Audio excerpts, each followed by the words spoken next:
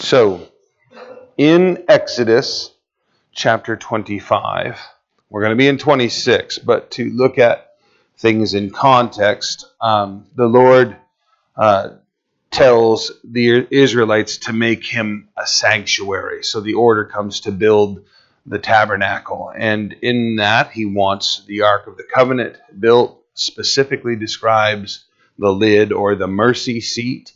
And the two cherubim describes the table for the showbread that is to be manufactured, and then the lampstand that is to give light to the inside of this tabernacle. Then in verse 26, or chapter 26 rather, verse 1, the Lord continues by speaking through Moses and saying, "Moreover, you shall make the tabernacle with 10 curtains of fine woven linen and blue, purple, scarlet thread with artistic designs of cherubim. You shall weave them." Now, I just want to make a point while we're there in verse 1 that religious imagery is not forbidden by the Scripture. If you've got a picture of Jesus in your home, clearly it's not an accurate depiction of who Jesus is. It relays the idea of Jesus. It's fine to have that. Here you have pictures, images of angels that are going to be woven into the fabric of this tabernacle. God wants heavenly imagery. We talked about the fact that there are images of the angels on top of the Ark of the Covenant. He wants their minds inspired. He wants them thinking of heaven. But in this, he keeps giving that order. These things need to be made exactly according to how I have shown you. So you don't get the freedom for artistic interpretation and to just make up whatever you want to. The things that the Lord has specifically shown them, he wants them to create them. And then in that, it is to inspire them for worship. They aren't to worship the images. That's the thing that's forbidden.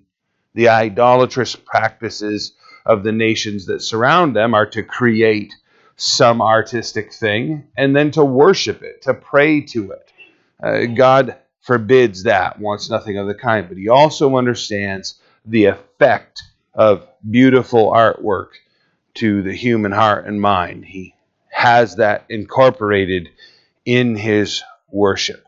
Verse 2, the length of each curtain shall be 28 cubits. 42 feet is what you're looking at there. Cubit is about 1.5 feet.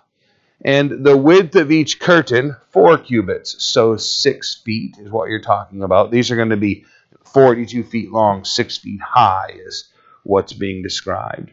And every one of the curtains shall have the same measurements. 5 curtains shall be coupled to one another, and the other 5 curtains shall be coupled to one another. You shall make loops of blue yarn on the edge of the curtain on the selvage of one side, so all on the same side. And likewise, you shall do on the outer edge of the other curtain of the second set.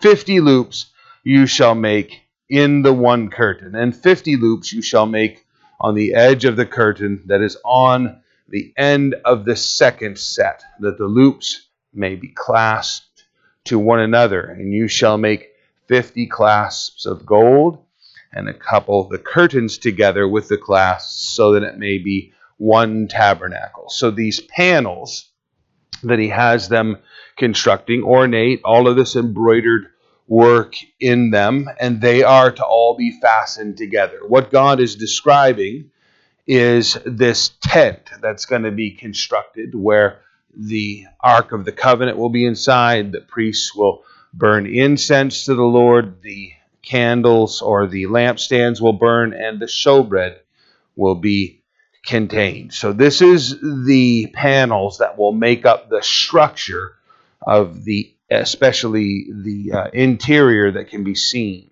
26:7. You shall also make a curtain of goat's hair to be a tent over the tabernacle.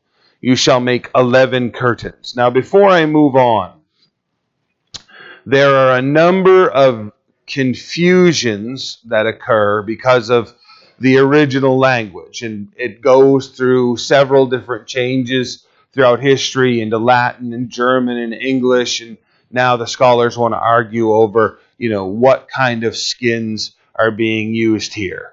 In the end, we could be probably more accurate than what we have depicted here, but it's animal skin. That's what the Lord is driving at. It isn't so significant as to what type, and certainly to sit around and have great theological debates about what form of animal skin is not what the Lord intended for us. Okay, so they're building this very primitive, very rustic tent or tabernacle to worship. It's going to be very ornate in the process, but they're using these animal skins. Now, we'll talk about the animal skins because there are panels that are put up and what was the purpose of those in a few moments. So in verse 8, the length of each curtain shall be 30 cubits. Again, 45 feet. The width of each curtain shall be 4 cubits, 6 feet. The 11 curtains shall all have the same measurements. You shall couple 5 curtains by themselves and 6 curtains by themselves. You shall double over the 6th curtain on the forefront of the tent, and you shall make 50 loops on the edge of the curtain that is outermost in one set, and 50 loops on the edge of the curtain of the second set, and you shall make 50 bronze clasps. Put the clasps into the loops and couple the tent together. So these attachments with the coupling to be tied into the edge of the panel, these clasps that are described, and those will hook together to assemble these panels together. Couple the tent together, then it may be one. The remnant that remains of the curtain of the tent, and half the curtain that remains, shall hang over the back of the tabernacle, or be folded around as it is. And a cubit on one side and a cubit on the other side of what remains of the length of the curtain of the tent shall hang over the sides of the tabernacle, on this side and on that side to cover it. So really looking to bring the panels around and wrap everything very closed so you get that building sensation once this thing is assembled. 14, you shall also make a covering of ram's skin dyed red for the tent, and a covering of badger skin over that. Part of this whole process in assembling it the way that the Lord is doing is to create that sense of isolation. The priests that are inside, they're entering the presence of the Lord. And so the idea that the outside world is getting shut out. There's a quietness. Isn't that always relaxing when you're dealing with life's chaos and you don't even realize how agitated it is, and you finally get a moment to pull the door closed and just experience the quiet? When your mind can calm down, you didn't realize how tense you were. This is sort of what the Lord is intending for these priests. That progressively, as they move into this tabernacle, it is going to become more and more beautiful and more the sense of the presence of the Lord. The simplicity of what they're experiencing and the beauty is supposed to inspire that worship. Verse 15, and for the tabernacle you shall make the boards of acacia wood, so hardwood, standing upright. Now this is the real interior structure that we're talking about here. 10 cubits shall be the length of a board, and a cubit and a half shall be the width. So 15 feet high and roughly 2 1/4 feet wide is what you're looking at there. 2 tenons shall be in each board, 4 binding one to another. They're going to be clasped together. Thus you shall make for all the boards of the tabernacle. And you shall make the boards of the tabernacle 20 boards for the south side. You shall make 40 sockets of silver under the 20 boards, 2 sockets under each of the boards for its 2 tenons. And for the second side of the tabernacle, the north side, there shall be 20 boards, and there are 40 sockets of silver, 2 sockets under each of the boards. So if you're thinking this thing through and you're saying, wow, this is pretty complex. Somebody ought to build this thing so we can see what it looks like. It's been done. So we were able to take the kids on a field trip years ago, and I believe that we were in, where were we, Virginia? And we went to this replica. It's a small museum, and they have all of this set up. Things make a lot more sense when you're looking at it, when you can actually see how this stuff is assembled. The intention is that when they move, they're able to break this thing all down and take it with them. Everything needs to be designed in such a way that when it's put together and assembled, it's extremely tough. It's going to stand there in the wind. It's going to stand there through the heat. It's going to be able to endure and provide the people with this place to worship. Yet, when it's time to leave, this whole thing can break down, be taken apart, folded up, packed, and travel. The Lord wants his tabernacle to be with his people always. They're moving, he's moving. It's more that he's moving and they're moving with him rather than, the Lord following them. So these boards that make up the tabernacle, you shall make the boards of the tabernacle, 20 boards to the south. You shall make 40 sockets, as we read. Under the 20 boards, 2 sockets. So these stand, these tenons and these sockets, they lock together. Second side of the tabernacle, the north side, there shall be 20 boards. And there are 40 sockets of silver, 2 sockets under each of the boards. So one board being held up by 2 of these sockets that they stand in. For the far side of the tabernacle westward, you shall make 6 boards. So it's long, it's narrow, it's the idea. You have the long sides, and now we're being described sort of the westward end and the eastwards entrance. So you shall also make 2 boards with the 2 back corners of the tabernacle. They shall be coupled together at the bottom, and they shall be coupled together at the top by 1 ring. Thus it shall be for both of them. They shall be for the 2 corners. So there shall be 8 boards with their sockets of silver, 16 sockets, 2 sockets under each of the boards. These are the corner plates. So you have the 2 boards that fasten together as the corner and lock the entire wall to the back wall. So you've got that nice corner solid seal in the process. Strength and beauty is what the Lord is looking for here. In verse 26, you shall make bars of acacia wood. So again, the Lord is doing a few things. Both the boards and the panels that are on this, the walls for the Ark of the Covenant that were built, we're going to see that as they build the altar where the sacrifices are to be made, everything's made of wood and then overlaid.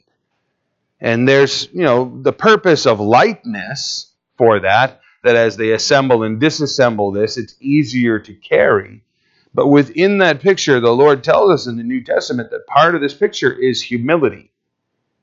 That while there's, great value and great beauty to this, there's also a heart of wood inside each one of these things.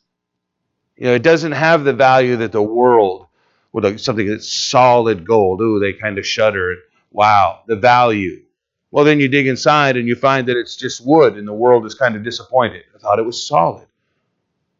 Mentally, the world always wants things that the Lord doesn't want. He wants the beauty that's there, but the value that's in us, right? The beauty that he created, great. But the value that's in us is our humility.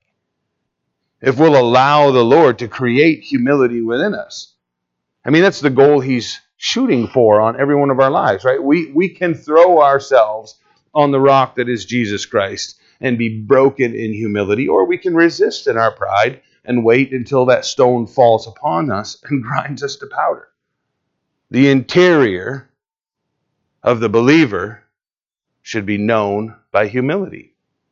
The interior of all of these articles of worship has the humble origin of wood. Yeah, ornate gold on the outside. Very beautiful. The heart of the thing is really quite humble. Make it according to the pattern. We hear that. Look at verse 26. You shall make bars of acacia wood, 5 for the boards on one side of the tabernacle, 5 through the 5 bars for the boards on the other side of the tabernacle. 5 bars for the boards of the side of the tabernacle for the far side westward. The middle bar shall pass through the midst of the boards from end to end. You shall overlay the boards with gold, make their rings of gold as holders for the bars, and overlay the bars with gold. You shall raise up the tabernacle according to its pattern, which you have shown on the mountain. So these panels all stood up 15 feet high, 2¼ feet wide, locked together as they assemble a wall, but then a bar inserted down the length of these things through it to create that center strength also. You've got the coupler top and bottom, but now you've got one through the middle. God really is assembling a very strong house in this whole thing, but it's portable. It needs to be able to move so that the people can move and follow the leading of the Lord. So here, these bars that have been made in the tabernacle that's being assembled with them, the rings that hold them overlaid with gold, you shall raise up the tabernacle according to its pattern, which was shown you on the mountain. Don't alter from that. God is saying, I showed you how it was supposed to be built, and that's how I want it to be built. Now, you have to sort of take a spiritual look at this in our, approach to the New Testament. We're hearing Jesus Christ say that he will build his church. Upon this rock will I build my church, and the gates of hell will not prevail against it. Well, how is his church constructed? This tabernacle has very specific directions. How is his church constructed? Well, there's a long list of things that the Lord has laid out for us. You can make note right here, look on your own, at Acts chapter 2, verse 42. There is a recipe for how the Lord was building the church in that first century once it was being birthed. They continued steadfastly. Number 1, in the apostles' doctrine. They were appearing at the temple every single day, and the apostles were there teaching them the Word of God.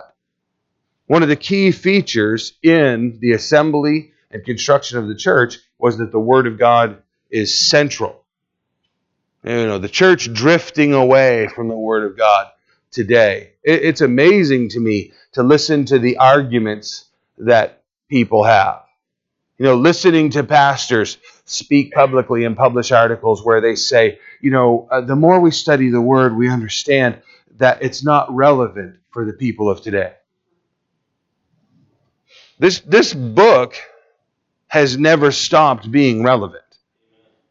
The people that have that approach are really doing what the Scripture has said, trying to shake off the Word of God. For the church to be drifting away from the Word of God at all is very, very destructive. Very destructive. I'm having a conversation with a woman this week, and she's very disturbed because both of her parents, they're in their older years, and they used to attend solid churches, but church to them has sort of become a social club, and now they're attending, the Universalist Unitarian Church. Just be real clear. The Universalist Unitarian is not a church or a Christian. Either one. It's an assembly of people who, some of them, have Christian ideology. Most of them do not. They're all excited as a congregation because this is here in Maine. They've just elected 2 new pastors, husband and wife. Some of you have already cringing. The problem is the wife's the pastor, and the husband is actually a woman also, who's had a sex change and is going through the whole process. She has a beard. She is presenting herself as a male. This is here in Maine. They're excited about it. Look, you got a social club that wants to do such things. Our society allows for that. Our culture allows for that. I'm not endorsing it in any way. But the church, this is no part of the church. This has nothing to do with the church. Right? There are people who claim that title. Oh, we're part of the church, and they stick that on. This is not the church. Why are they that far gone? Because they've departed from the Word of God. You leave the Word of God behind, and you're just left to create whatever you want to. The opinions of man takes over. So here, the Lord is very specifically saying, I want you to build this according to the pattern which was shown you on the mountain. We have all kinds of patterns throughout the Scripture that we can read, know, and understand that tells us how to behave, how to function, how to act within the church and within the culture outside our walls. We don't have to wonder. We don't have to make it up. They don't have to sit around and go, now when we assemble these walls, I've noticed that the middle, everything else is locked nice, but the middle's all floppy. What are we going to do about that? They don't have to create anything. God has said, no, I've got a plan for that. And this is how I want you to build it, just like this. When you hit certain things that need guidance, turning to the world for opinions, turning to other things for the answer is incorrect. The answer has to come from the pages of God's Word. Our lives need to be built according to the pattern that was shown us from the Word of God. So, verse 31, you shall make a veil woven of blue, purple, and scarlet thread, fine woven linen. It shall be woven with an artistic design of cherubim. God wants these angels everywhere in His construction. You shall hang it upon the 4 pillars of acacia wood overlaid with gold. Their hooks shall be gold. Upon 4 sockets of silver you shall hang the veil from the clasps. Then you shall bring the ark of the testimony in there, behind the veil. The veil shall be a divider for you between the holy place and the most holy place. You shall put the mercy seat, the lid, upon the ark of the testimony in the holy place. And you shall set the table outside the veil, and the lampstand across from the table on the side of the tabernacle toward the south, and you shall put the table on the north side. So very specific arrangements even as to how this tabernacle is to be constructed. When you walk in, table on the left, lampstand on the right, walk through the veil on the back, and you're into the Holy of Holies, where the presence of the Lord would be experienced once a year by the high priest. We get explanation through the Scriptures that the veil that's being described here is a symbol of our sin. God's presence is behind that veil with the Ark of the Testimony, the Ark of the Covenant. The priests go in there, as I said, once a year. The common people cannot. The only way the priest can go in there is with the blood from the sacrifice. He brings that in, pours it on the mercy seat as an offering before the Lord for the sins of Israel. But there's no free access to the presence of God until, Jesus Christ's death. At Jesus Christ's death, according to the Scripture, that veil was torn from the top to the bottom. Now, there are great explanations that are made about how big the veil was at that time when Jesus Christ passed away. And what you find is there's a lot of debate about that whole curtain and its design. I don't care how big it was, right? I grew up as a kid. Every fall, my mother would change the main curtains in our house to winter curtains. Old drafty house. Some of you guys remember what New England was like before Anderson windows. Got to have the winter curtains on. They're thick. They're heavy. It's like a blanket in front of the window. Put your hands above it. You can feel the air around it below it. But it's not just moving through the house. You're not going to grab a hold of that heavy winter curtain and just be like, I'm going to rip this apart. Heavy fabric woven This way outshines that. This is a woolen fabric, top to bottom. And it is heavy and it is very difficult to even move, let alone to tear. The barrier of sin between the human race and God was torn out of the way at Jesus Christ's death from top to bottom. Man didn't get involved and start pulling on the bottom to remove that. God reached down and tore that thing from top to bottom. You go home and dwell on the Lord's strength and his knowledge and his insight into creating the veil that symbolized sin so that it could be torn theatrically to show us the barrier has been removed out of the way. Anybody that tries to put the barrier back in the way, hear me all the way out in this. They are trying to put back into place what Jesus Christ has removed in order for the human race to have access to God.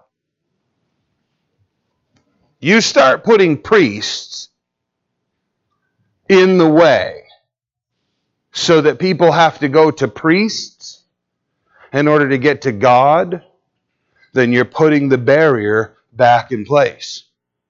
Jesus Christ moved all of that out of the way so that people could have free access to the Lord. You alone can go home with your Bible, with prayer, the guidance of the Holy Spirit. You can get everything you need. Amen. That's the whole picture right there. You don't have to. People call me up all the time. Pastor Will, can you pray for me? Surely. Love to pray for you. But don't feel like or act like, oh, I got to get to Pastor Will, otherwise my prayers don't get through. Your prayers get through the same as my prayers get through, by the grace of God. That's how we're heard.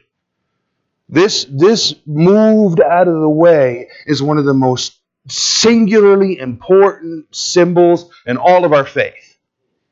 For people to try and put it back in any way is literally to interfere with the shed blood of Jesus Christ and the work it performed. His shed blood removed that veil. Anybody puts that back in any way, then they're interfering with the work of Jesus Christ. So, here, you shall hang the veil from the clasps. You shall bring the ark of the testimony in there, as we described. The mercy seat shall be on it. You shall set the table outside the veil and the lampstand, the table on the north side. You shall make a screen, verse 36 says. That would be more like a curtain, but it's a thin curtain. So make a screen for the door of the tabernacle, the entryway, woven of blue, purple, and scarlet thread, fine woven linen, made by a weaver. You shall make the screen five pillars of acacia wood. Overlay them with gold. Their hooks shall be gold. You shall cast 5 sockets of bronze for them. So this setting these in the sockets in order to cause them to have that, base and foundation, footing and stability. So now in verse 1 of chapter 27, we see the altar for burnt offerings being described here. You shall make an altar of acacia wood. You should try to get a piece or an article made from acacia wood at some point in your life as a Christian. Very hard wood, really interesting grain. The Lord asks for that to be used in his construction repeatedly. So here, the acacia wood, 5 cubits long, 5 cubits wide. That's 7.5 feet being described there. The altar shall be square, and its height shall be 3 cubits, or 4.5 feet. Verse 2. You shall make its horns on its 4 corners.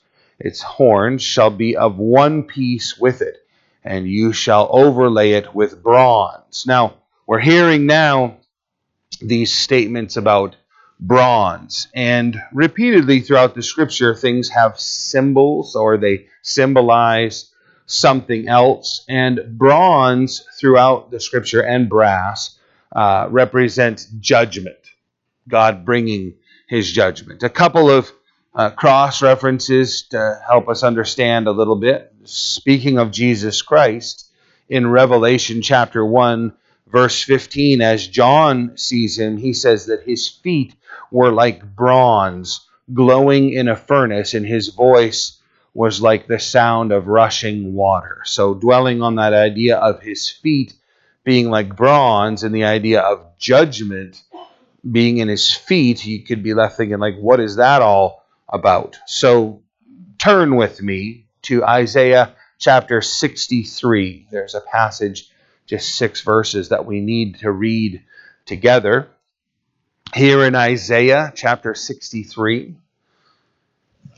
it says, "Who is this who comes from Edom with dyed garments from Bozrah?"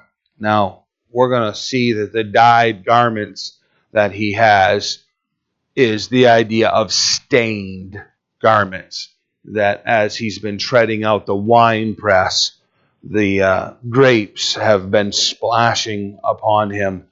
And then he gives us the explanation of what the wine press is and how it's filled. So he dyed with garments from Bozrah, this one who is glorious in his apparel, traveling in the greatness of his strength.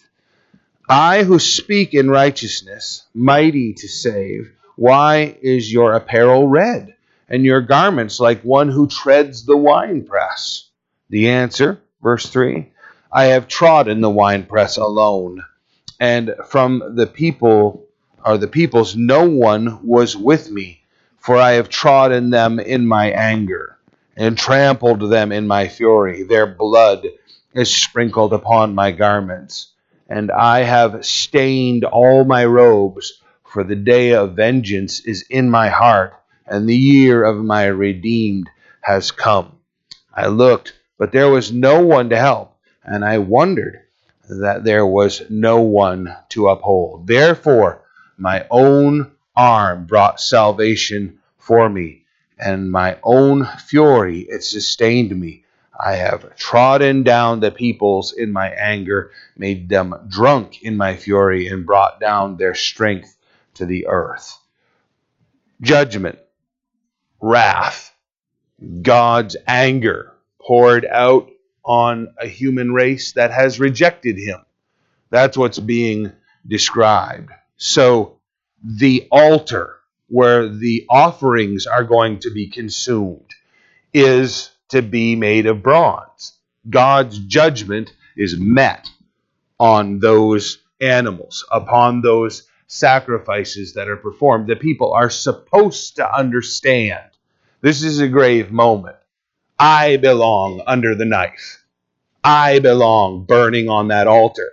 And that animal has taken my punishment. Jesus Christ becomes that sheep who takes the punishment of the entire human race as he marches up that hill and suffers the consequences.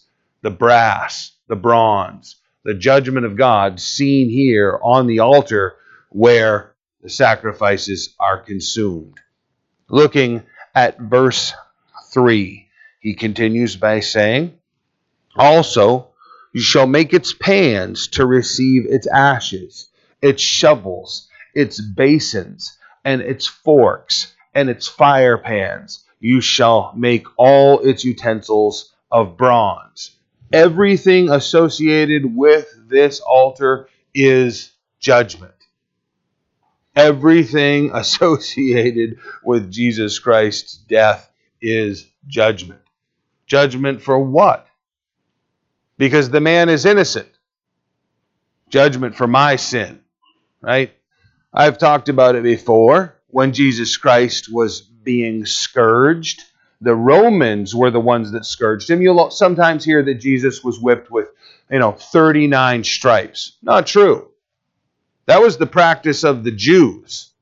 They had it contained within their law that to apply 40 stripes to a man while whipping him was excessive, that it was cruel. So within their law, they would apply 39 stripes. less than the one. Incredibly merciful. If you're counting those stripes as you receive them, you lose, count somewhere around one. Your flesh is being torn open. It's a horrible experience. Jesus Christ was whipped for 2 to 5 minutes because that was the method of the Romans. And the Romans used that to invite people to confess their crime. So they would fasten you to the stakes and they would lay that first stripe into you, wrap it right around your body, cat of nine tails, glass and bone and metal on all of those strands embedded in your flesh, rip it away. And you're going to howl like you can't believe. And then they'll just step up and quietly say, is there anything you want to tell me? You want to make your confession at this point? Right? One of the problems about invoking torture in trying to accomplish a confession is when you create pain, people will confess no matter what. Jesus Christ has nothing to confess, you guys. Think about that, right?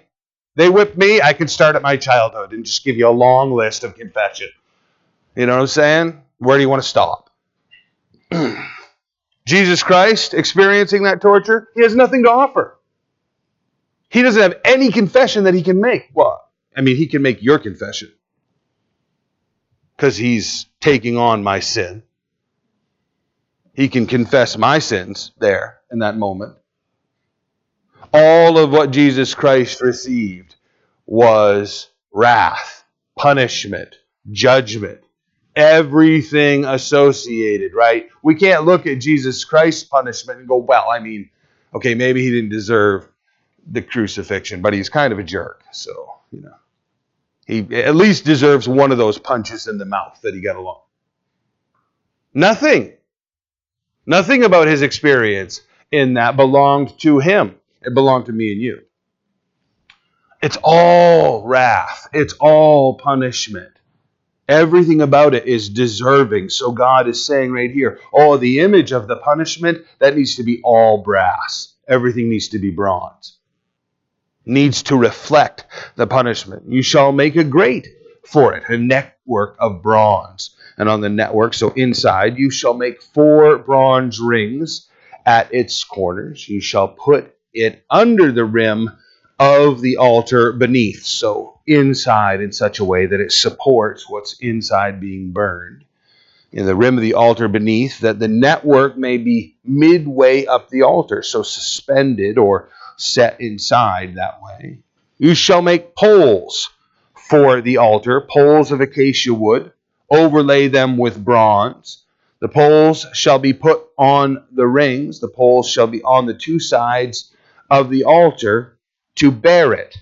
You shall make it hollow with boards, as it was shown you on the mountain, so shall they make it. So again, that pattern as you saw. Now this statement, hollow with boards, the commentators say it seems to have been a kind of framework and to have had nothing solid on the inside. The only covering with the grating on the top, this rendered it more light and portable. So empty box is the idea, with the grate halfway down inside.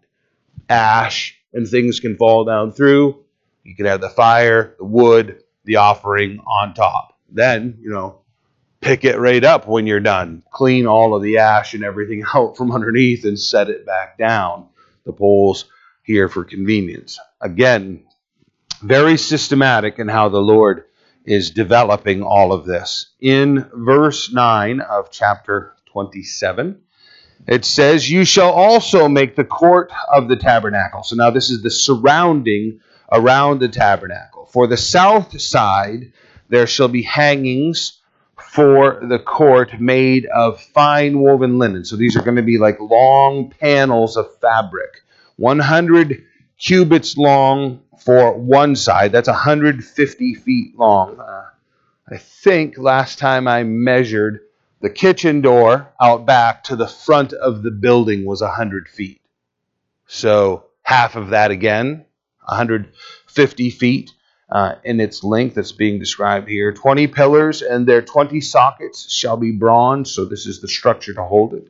The hooks of the pillars and their bands shall be silver. Likewise, along the length of the north side there shall be hangings 100 cubits long, with its 20 pillars and their 20 sockets of bronze, and the hooks, the pillars, and their bands of silver. If you're not realizing this, this is a very beautiful structure. This is the sort of thing in experiencing it really catches the eye, and the intricacy of the work is sort of awe-inspiring. 27:12, and along with the width of the court on the west side shall be hangings of 50 cubits, with their 10 pillars and their 10 sockets. The width of the court on the east side shall be 50 cubits, so 75 feet.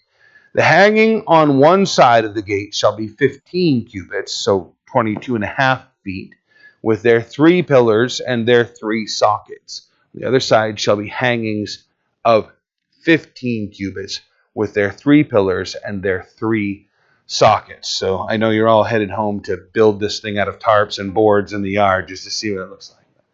27:16. For the gate of the court there shall be a screen 20 cubits long, 30 feet that is, woven of blue, purple, and scarlet thread, fine woven linen, made by a weaver. Look, lots of people know how to weave. People weave at home. There's all kinds of... No, I want this done by highly skilled artisans, is what the Lord is saying. The people that you incorporate to weave these panels, when it's done, it shouldn't look like it was done by the kindergarten class. The Lord would appreciate that on his own, but he's saying we need to incorporate the people of the finest skill in this process. There's something to be said about that, the way the Lord gifts people and then wants them to be used. Made by a weaver. It shall have 4 pillars and 4 sockets. Now you think about each of these things that's being described, these either wood or solid, precious metals. At the foot, the boards lock in, and then above you have one that interlocks, so there's a crown all the way around. It's beautiful, magnificent. Silver and gold overlaid everything, bronze, brass. This is a very, very beautiful construction. The length of the court shall be 100 cubits, as we said, the width 75 throughout this whole process. All the utensils of the tabernacle for its service, its pegs, and all the pegs of the court shall be bronze. So again, reflection of that judgment, and the Lord specifically saying this is where the sacrifices are going to take place. You shall command the children of Israel that they bring you pure oil of pressed olives for the light, to cause the lamp to burn continually. The tabernacle of meeting outside the veil which is before the testimony. So as you enter the tent, we would say you have that first room with the lampstand and the showbread, and then there's the veil that separates the Holy of Holies in the back from this room, which is known as the holy place. So the lamp that is to be there is to have this pure oil that's being described burning in it. The more pure the oil, then the less smoke that's going to be involved in that lampstand that's there. And God wants this to illuminate that inner room. So the pure oil, pressed olives for the light, to cause the lamp to burn continually. And the tabernacle of meeting outside the veil, which is before the testimony, Aaron and his sons shall tend it from evening until morning before the Lord. It shall be a statute forever to their generations on behalf of the children of Israel. Now, a summary. Look at that and maybe think like, oh, well, Old Testament description and tabernacle, don't use it anymore. How do I apply this to me? What are we looking at? I think you can look at that pretty easily and see that the Lord is saying all of the people together, collectively, need to be involved in investing in worship and making it beautiful. Everyone needs to be involved in investing in worship and making it beautiful. I think that we have a mentality in the church today where we want to be served so much that we don't have that mindset of how do I invest in this. That's when the church is the healthiest. When the people that are involved in it are saying, how do I do for this body of believers? Whenever people come and they start with that position of, what am I going to get out of this? Even when we do our best to try and accomplish that, because that selfishness is in their heart, there's never going to be any satisfaction. I think every one of us is old enough to know that when we behave in selfish ways, we're never satisfied in the end. The satisfaction is strange. It actually comes through selflessness. That's where we receive our fulfillment. This is the fuel that we're designed to run on, is being servants of other people. You know how I know that? I mean, the scripture says it, sure. The God who created us, we're created in His image. This is how He functions. He doesn't function from a position of selfishness. He functions from a position of selflessness. If we're truly created in His image, then how we're going to experience our greatest fulfillment is in the selflessness. Investing. Sure, lots of money spent right here. What about time and energy and thought and prayer? All of those are very serious investments. Money too. This isn't a plea for money. This is a plea for what Jesus Christ is talking about in the New Testament of there's going to come a day where we'll all worship in spirit and in truth. Here's the truth. You're reading it in God's Word. Now, what's the Spirit? The Spirit is love. You shall love the Lord your God with all your heart, soul, and mind, and love your neighbor as yourself. These people have to be selfless in their love to take from their resources and give it to this tabernacle. Think about it, you guys. They're in a wilderness. It's not like, well, I wanted to give all of this to the tabernacle to make sure that it gets built. So now that I've given all of that, I'm just going to have to go down to Home Depot and resupply for myself. They're in the wilderness. What they're giving up is a one-way gift. There isn't any reciprocation that they receive back other than the ability to worship the Lord with everyone from their nation. That's a payback that you can't put a price tag on. Imagine if we were just selfless and giving to the Lord, worshiping Him in an ornate way that caught the attention of the world and inspired them to worship with us. That's what this is supposed to do. Cause the people to worship the Lord and inspire the rest of them to join in that worship. I pray that's how we function. Our personal investment in worship is seen as a thing of beauty that attracts people to the worship of the Lord also. Does it make sense? That this is the desire of the Lord to draw people to Himself. That's what this whole focus is about.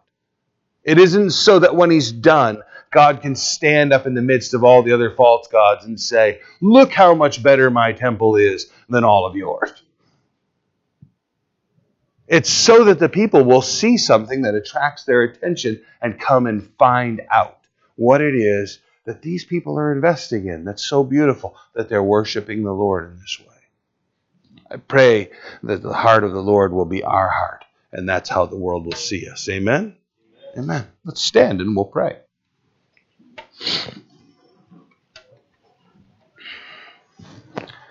Father God, we thank you so much for your love, the way that you care for us.